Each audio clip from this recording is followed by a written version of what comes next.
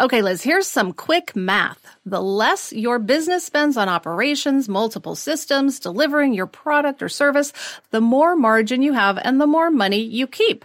So to reduce costs and headaches, smart businesses are graduating to NetSuite by Oracle. NetSuite is the #1 cloud financial system, bringing accounting, financial management, inventory, HR into one platform and one source of truth. With NetSuite, you reduce IT costs, you cut the cost of maintaining multiple systems, and you improve efficiency by bringing all your major business processes into one platform, slashing manual tasks and errors.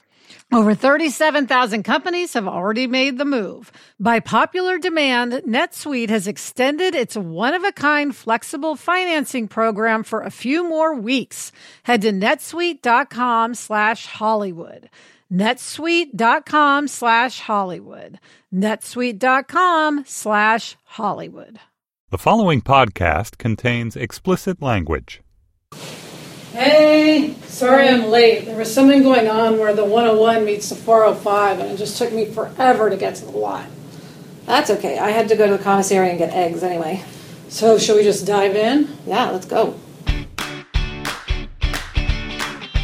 Hello, and welcome to the first episode of Happier in Hollywood, the podcast about how to be happier, healthier, saner, more creative, more successful, and more productive in a backbiting, superficial, chaotic, unpredictable, fundamentally insane world. I'm Liz Craft, a TV writer and producer living in Los Angeles, and with me is my writing partner, Sarah. That's me, Sarah Fain, also a TV writer and producer living in Los Angeles. Those of you who know Liz as the co-host of Happier with Gretchen Rubin will know that Gretchen calls her Elizabeth, but here in Hollywood, she's just Liz. Although we have been called many things in our 17 years as a writing team in Hollywood. The girls, the ladies. The Davids, because it was apparently too hard to remember our names. The Den Moms. No doubt somebody referred to us as the bitches. Definitely. And what are we now? I think now we've earned just Craft and Fain. I like that. And I think it's safe to say we're known for being fairly normal, which can be hard in this town. We work at it. We do. Now, for those who don't know, in TV, writers are also producers. And that means we don't just write scripts, we also oversee all aspects of production. Everything from casting to being on set to editing to music. So on this podcast, we're going to talk about what it's like to be writers in Hollywood, how we manage to mesh a career and friendship most of the time. We've been friends since we were freshmen in high school. And how to survive the war of attrition that is life in Los Angeles. There will be green juice. Now, when people think of Hollywood, they think of glamour and stars and a million cliches. All of which are true. Yes, we had a boss complain that his pool was too hot. But the cliches are also not true. The things that we deal with in our career, office politics, work-life balance, difficult coworkers, are probably a lot like the things you deal with every day, only with significantly more plastic surgery. Happier in Hollywood is all about how to survive and thrive no matter where you are or what you do. In this episode, we'll pick a mantra to help us get through the craziness of development season, call our agent to talk about one of the worst calls he's ever had to make to us, and discuss whether or not we have hearts full of love. We'll also have our weekly Hollywood hack, which, heads up, has an R rating. So, Sarah, let's dive in. Let's do it. We'll start with a segment we call From the Treadmill Desks of, where we talk about what's most pressing in our work psyches this week. And this week, what's most pressing is coming up with a new work mantra. One of the first things people notice when they walk into our office after the treadmill desks is our sign, which says, "It's a fun job and I enjoy it." Which is something you said one day when we were running our first show in the midst of a hideous crisis with an actor who shall remain nameless. And it kind of summarized the attitude that we needed to keep us going. Yes, I said that, and then you went out and secretly had the signs made for us and for another female writing team who were in the middle of their own show crisis, and you gave them to all of us, and we've had them posted on our office walls ever since. Reminding us that no matter what, we love our job, and we're lucky to have it. And we have found that having mantras has helped us focus our energies and reminded us that sometimes things are good and sometimes things are bad, but we can get through it. We will persist. Exactly. And our work mantras are one of the things that keep us sane in a fundamentally insane world. So today we decided we're going to come up with our development season mantra. Very exciting. For those who don't know, in television, there are distinct seasons. There's development season, pilot season, staffing season, hell season. That's not an official title. We just call it that when you're actually making the show. In development season, projects are being created, sold to studios, then networks, then developed and written. So, okay. Let's dive into possible mantras for this development season. Let's look at our past mantras and see what's worked for us, and then we can focus in on new mantra. Okay. So the first mantra that we rely on all the time is clarity and emotion above all else. Joss Whedon said this when we were working on Angel. We were lower level writers desperately seeking guidance. And that was one of the notes he gave us on one of our first scripts. And Liz wrote it on a little yellow Post-it, and it was pinned to our corkboard in our office for years. And we never forgot it. We asked him about it recently, and he totally forgot it. It's not his mantra. No. And he said, well, that is a good thing to say. So we've got clarity and emotion above all else. Another mantra that I love, this one came from our friend Bob, who wrote Wedding Crashers. They don't remember late, they remember bad. That's a big one. Although we're never late because we're rule followers. We're obligers. We're obligers. We hand everything on time. But it is true. They don't remember late, they remember bad. Yeah, and we have regretted it when we hand things in, thinking, oh, God, we should have been late. We have regretted it many times. Well, and then the last one is don't treat a gift like a burden, which one of the Happier with Gretchen Rubin listeners, I think, phoned in with or emailed. That was at a live show in Seattle. And it's amazing. I heard that and it just changed my life. So that is something we now apply to when we're overloaded with work or when we're dealing with some kind of unpleasant situation, which happens. I just say, don't treat a gift like a burden. We have that written on a whiteboard. We don't have a sign made yet, but we've got it up on the whiteboard. All right, so options for this development season. One that I really like is every time the first time. To me, that says it's so hard to keep coming up with new show ideas, face that rejection, try to get them made, but you've got to have the same enthusiasm that you had the first time you did it. That is true. Every time the first time, to me, I love it, but I also feel like it's more of a global mantra than like a development mantra, if that makes sense. Like every time we're join a show, every time we have a meeting, every time we do anything, we should say every time the first time. Yes, exactly. Okay, well, here's one for development season. Okay. Oh, God. No dead kids. Which I fully support. That's because we just do not want to deal with any hurt or sad children in any script ever again. That's just the problem of being a mother. We just can't handle it anymore. Yeah, we're over that. It's too excruciating. No dead kids. But it's not exactly inspiring, so maybe it's not a good mantra that we want, up on the wall. Right. We also talked about entertain me! ! Entertain me. I mean, I like that because I think what we run into is just sometimes I feel like as writers, we forget that we're just supposed to be entertaining. I mean, forget, is it smart? Is it this? Is it that? It's is it entertaining? Is someone going to want to watch this? Yeah. So I thought of an alternative to entertain me at 2 a.m. this morning when my 4-year-old daughter wandered into my room asking if she could take a shower. Violet. What about just plain and simple one-word mantra, more? More? What does it mean? I don't know. What does it mean? Well, this is what I like about more.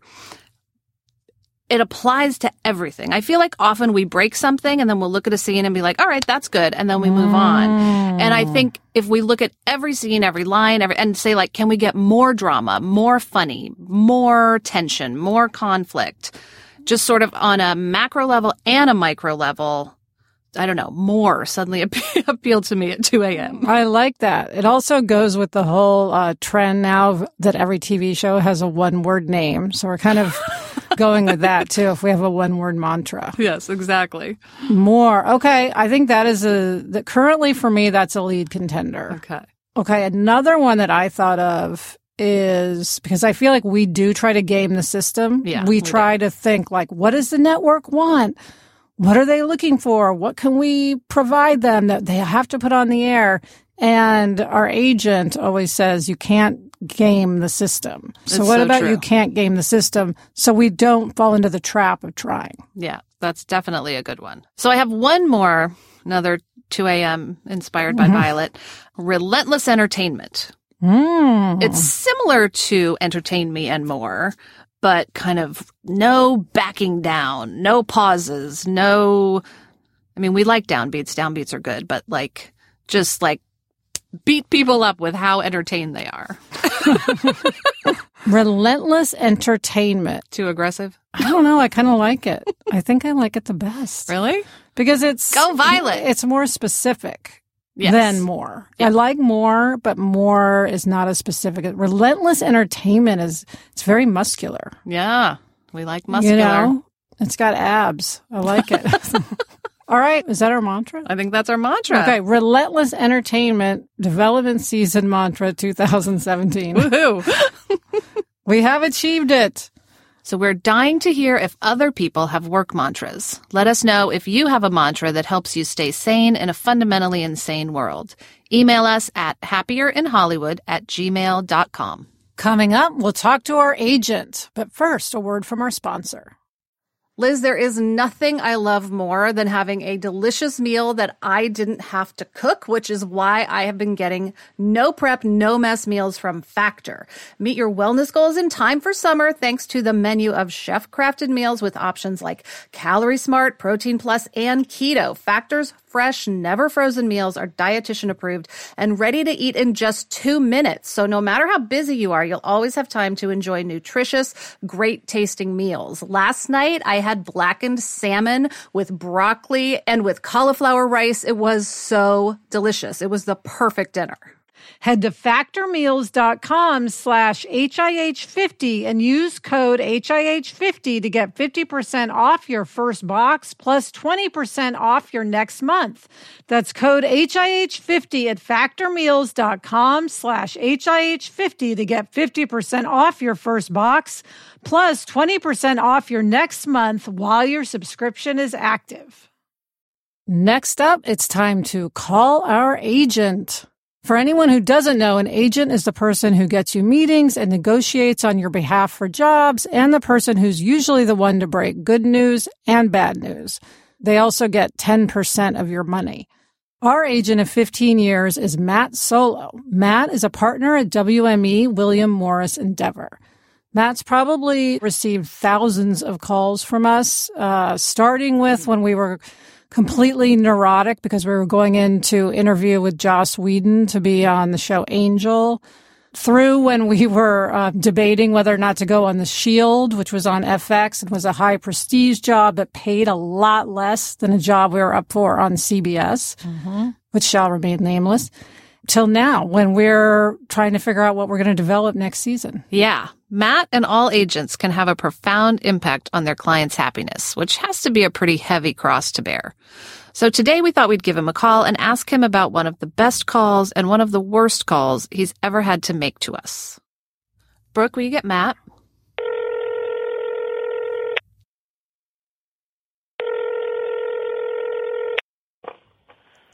Matt Solo's office. Hey, I have Liz and Sarah for Matt. Okay, one moment. Let me see if I have him. You're on with Matt. Hey, Matt. Hi. Hi, it's Matt. Hey. Hi, everybody. Thanks for being on our podcast. You're welcome. Now, today we want to talk to you less as an agent and more as a human being, because we think a lot of us forget that agents are human beings with actual feelings. Yes, they do. They do. And it's a much maligned class of people. It is. But we know you in particular, you really do care about your clients. And you've shared some of our highest and some of our lowest moments in Hollywood over the last 15 years that you've been our agent. Yes, that is true. Yeah. All right. Well, we want to start with something happy. A happy Matt memory is the job that we got that we felt like kind of changed everything, that really kind of launched our career. We know what we think that is. What do you think that job would be? Has to be The Shield. See, we thought you would say that. Actually, we think it's Angel, because that was our first primetime job. It was for Joss. We learned so much. And we had an amazing meeting there that like really stands out in our memory. You know, you were new clients. I had signed you after working on a short-lived WB show or something like that. Yeah. And so that was the first job I got you. And it's actually kind of funny because you didn't really have any genre material. I remember you had like an Oz spec. Yeah. And I was thrilled to get you hired by Joss. And it was a great camp to be in. I mean, the good thing is then think about all the great relationships that came out of that. Yes. And I remember before we got the job, you said if you get on a Joss Whedon show, you will never not work again, which did put pressure on the meeting. It surely did. Yeah, but it turned out to be true. Yeah. So that's why we think that was kind of the game changer. Yeah, no, you know, the thing is, I guess the reason I didn't answer your question the way you thought I would is because that was probably a fantastic seminal moment for you. When I look at what sort of launched you up in terms of the rest of the town, I think it was The Shield because, first of all, it had a huge amount of heat on it at the time. And second of all, there weren't that many gritty shows, and certainly there weren't that many women on gritty shows. And you guys rose up through the ranks very quickly on a show that was really gritty and something that people wouldn't necessarily expect. So you kind of went down a gritty road early, and it paid off really well. And then coming out of The Shield, it hasn't always been, you know, sunshine and flowers, but it really has been, I think, the definitive credit for launching you up in terms of your high profile as exec producers and as creators. But so anyway, that's all good stuff. All great. So far, so good. Yeah. All right. So there's the flip side now that we've had the good conversation. You have to call people and tell them they've been fired. I think a lot of people know about Hollywood. Getting fired is a very common occurrence. Many of us go through it, and we have been through it. And so we want to hear, one, do you remember calling us to tell us that we were fired off our own show, Women's Murder Club? And yes. You do. Okay. What was that like? Terrible. Here's the thing. I probably can speak for all agents, but, you know, we are completely invested in our clients. Our identity is wrapped up in our clients. If our clients get hurt, we feel hurt. And our job is to protect our clients. But oftentimes you're up against political situations or other things that are beyond your control. So obviously that's happening if somebody's getting fired. And what happened there was you had your first show. You were doing a really great job in terms of the management of the show. But the strike was heavily involved in this.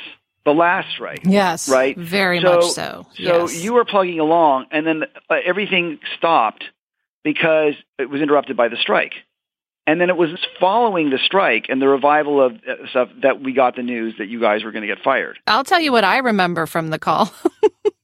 Yeah, tell me. I remember you calling and saying... they want to continue without you. Right. They want to continue without you, at which point I went to my freezer and took out a bottle of vodka. And over the course of the call, which I think was about an hour long, I proceeded to become incredibly drunk. This was prior to becoming a mother. And Liz and I, who were in our separate homes, were just sort of like basically yelling at you for like an hour.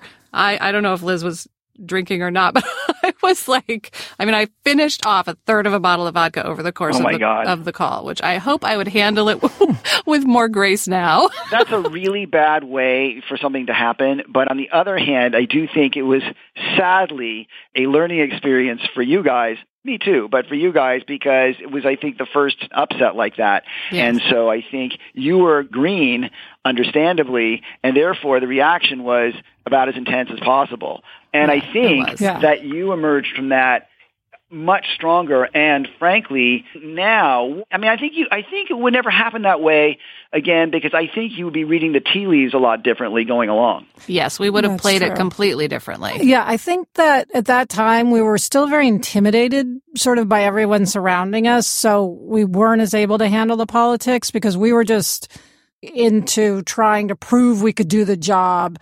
And we didn't get the sort of more nuanced aspects of the position we were in, where I think now we're just, as you say, with our experience, we're just more confident and better at that. And then also, you're right. If we would see that coming a mile away now. Right. We probably would have quit early rather than let it get to that point. I don't even have vodka in my freezer anymore, so it's fine. Let us ask you, because this does happen a lot, and you're in a unique sort of position to observe it. What should we as writers, this applies really to anyone who gets fired, what can we do to cope with it? Like, you've seen it a lot, and you know it can really knock people down. What do you tell people to do to deal with it?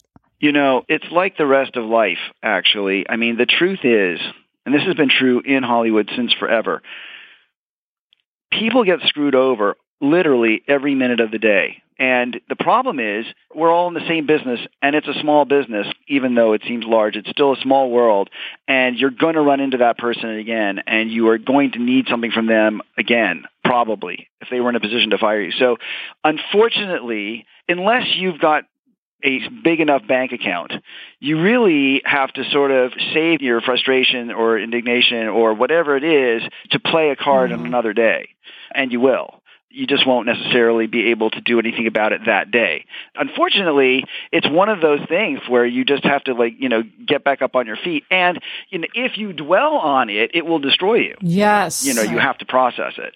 And that usually requires a fetal position and some alcohol for a couple of days. But truthfully, to deal with it, you can't internalize it in many cases because it isn't really a reflection of you. It's some other thing that's going on.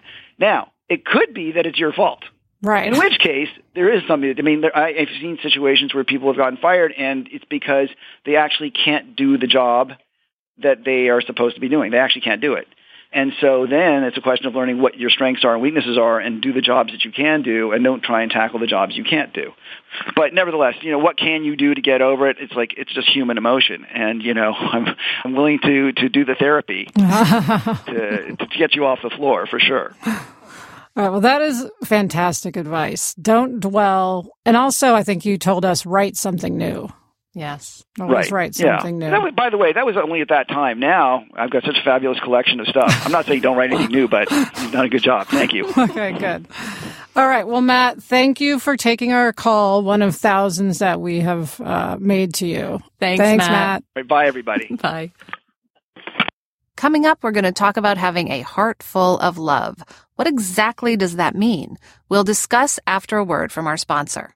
Knowing how to speak and understand a new language can be an invaluable tool when traveling, meeting new friends, or just even to master a new skill. But it's not always simple when you're bogged down by textbooks and structured classes. That's why so many people trust Rosetta Stone. Rosetta Stone is the most trusted language learning program, available on desktop or as an app. It truly immerses you in the language you want to learn, like Spanish, French, Italian, Chinese, and more. You won't just be studying English translations. The Rosetta Stone intuitive process helps you pick up a language naturally, first with words, then phrases, then sentences. Don't put off learning that language. There's no better time than right now to get started. For a very limited time, listeners can get Rosetta Stone's lifetime membership for 50% off. Visit rosettastone.com/rs10. That's 50% off unlimited access to 25 language courses for the rest of your life. Redeem your 50% off at rosettastone.com/rs10 today.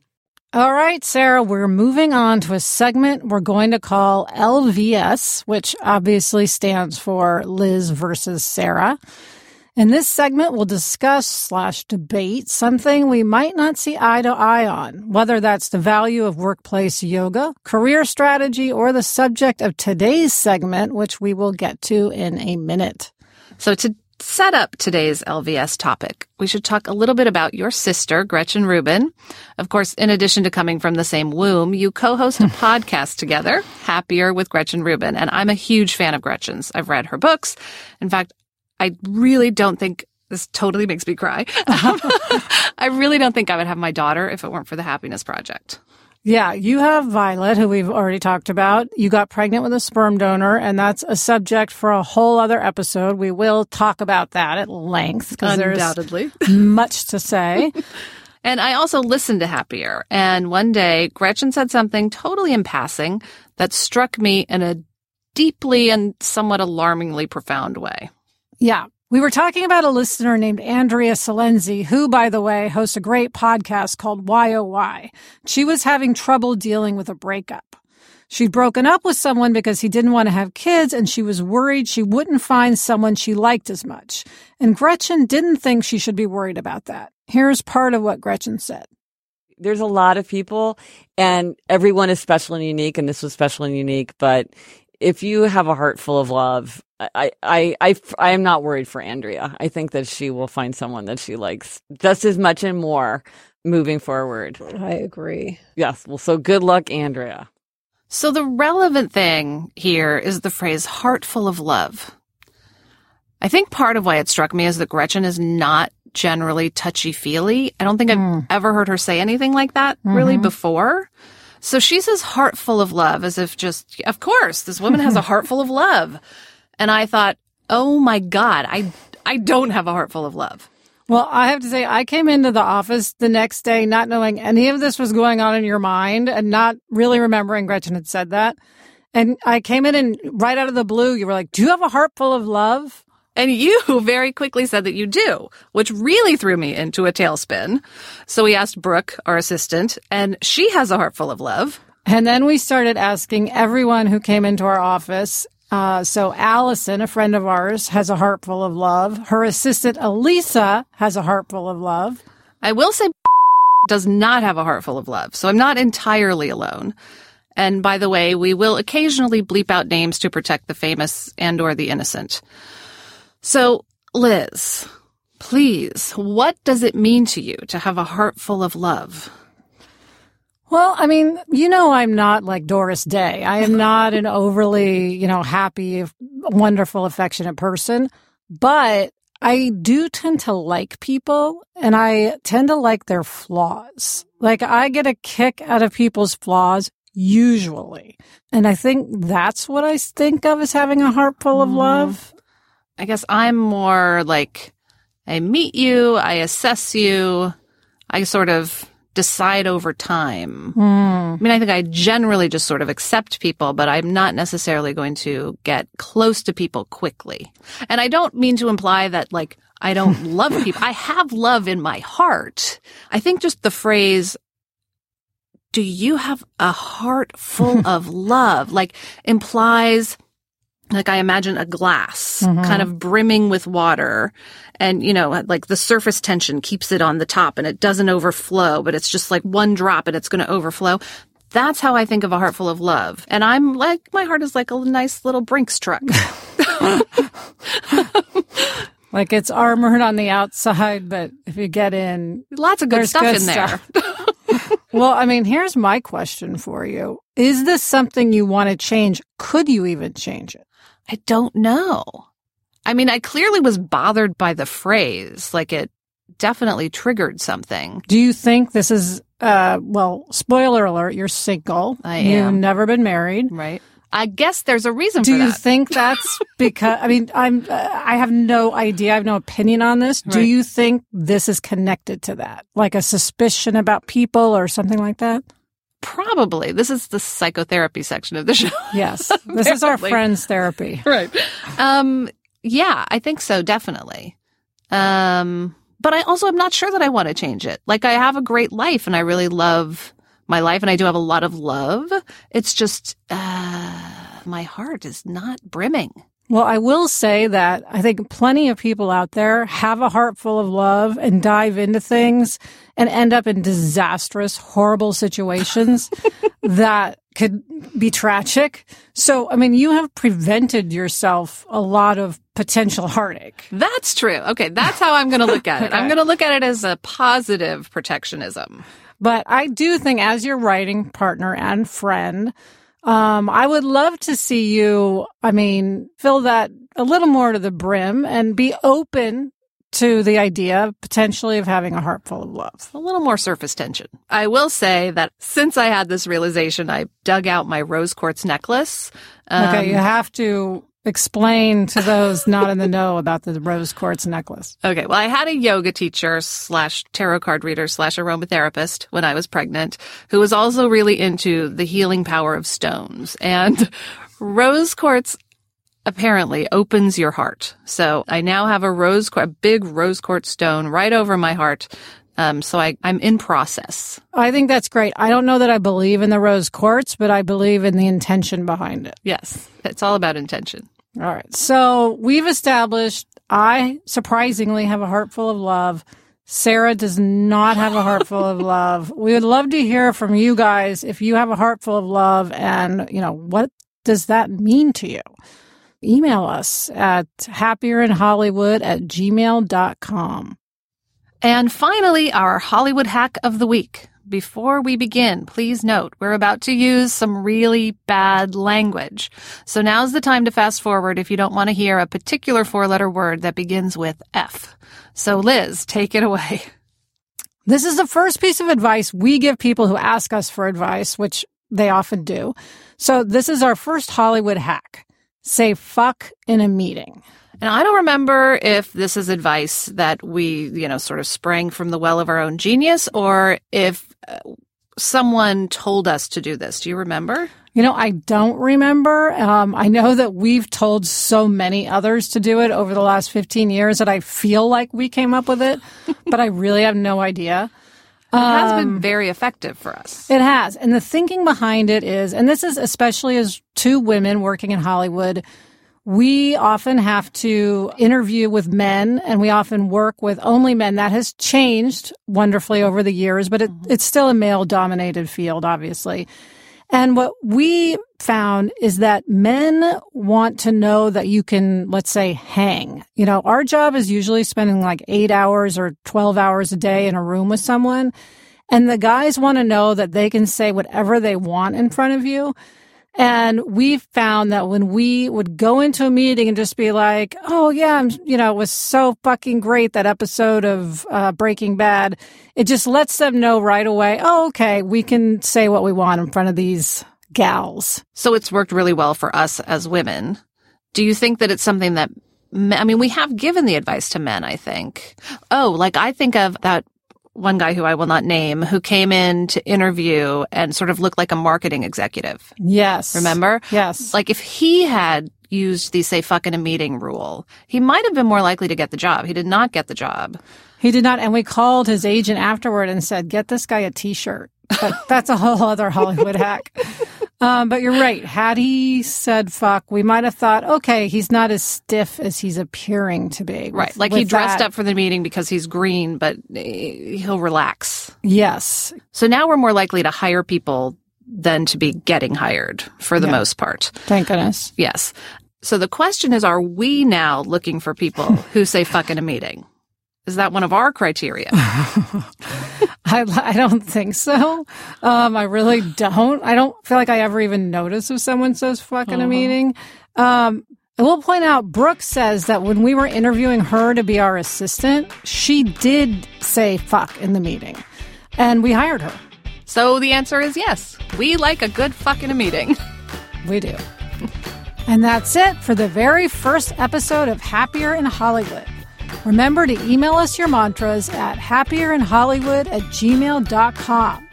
We'd also like to hear if you have a heart full of love, and we'll be taking your listener questions, so leave us a voicemail at 949-HAPPY-21. That's 949-HAPPY-21. Thanks to our producers, Kristen Meinzer and Jennifer Lai, and thanks to Laura Mayer and Andy Bowers of Panoply. Also, thanks to Gretchen Rubin. Happier in Hollywood is part of the Onward Project. Get in touch. I'm on Twitter at Elizabeth Kraft, and Sarah is at Sarah M. Fain. If you like the show, please be sure to tell a friend and subscribe to us in iTunes. Until next week, I'm Sarah Fain. And I'm Liz Kraft. Thanks for joining us. It's a fun job, and we enjoy it.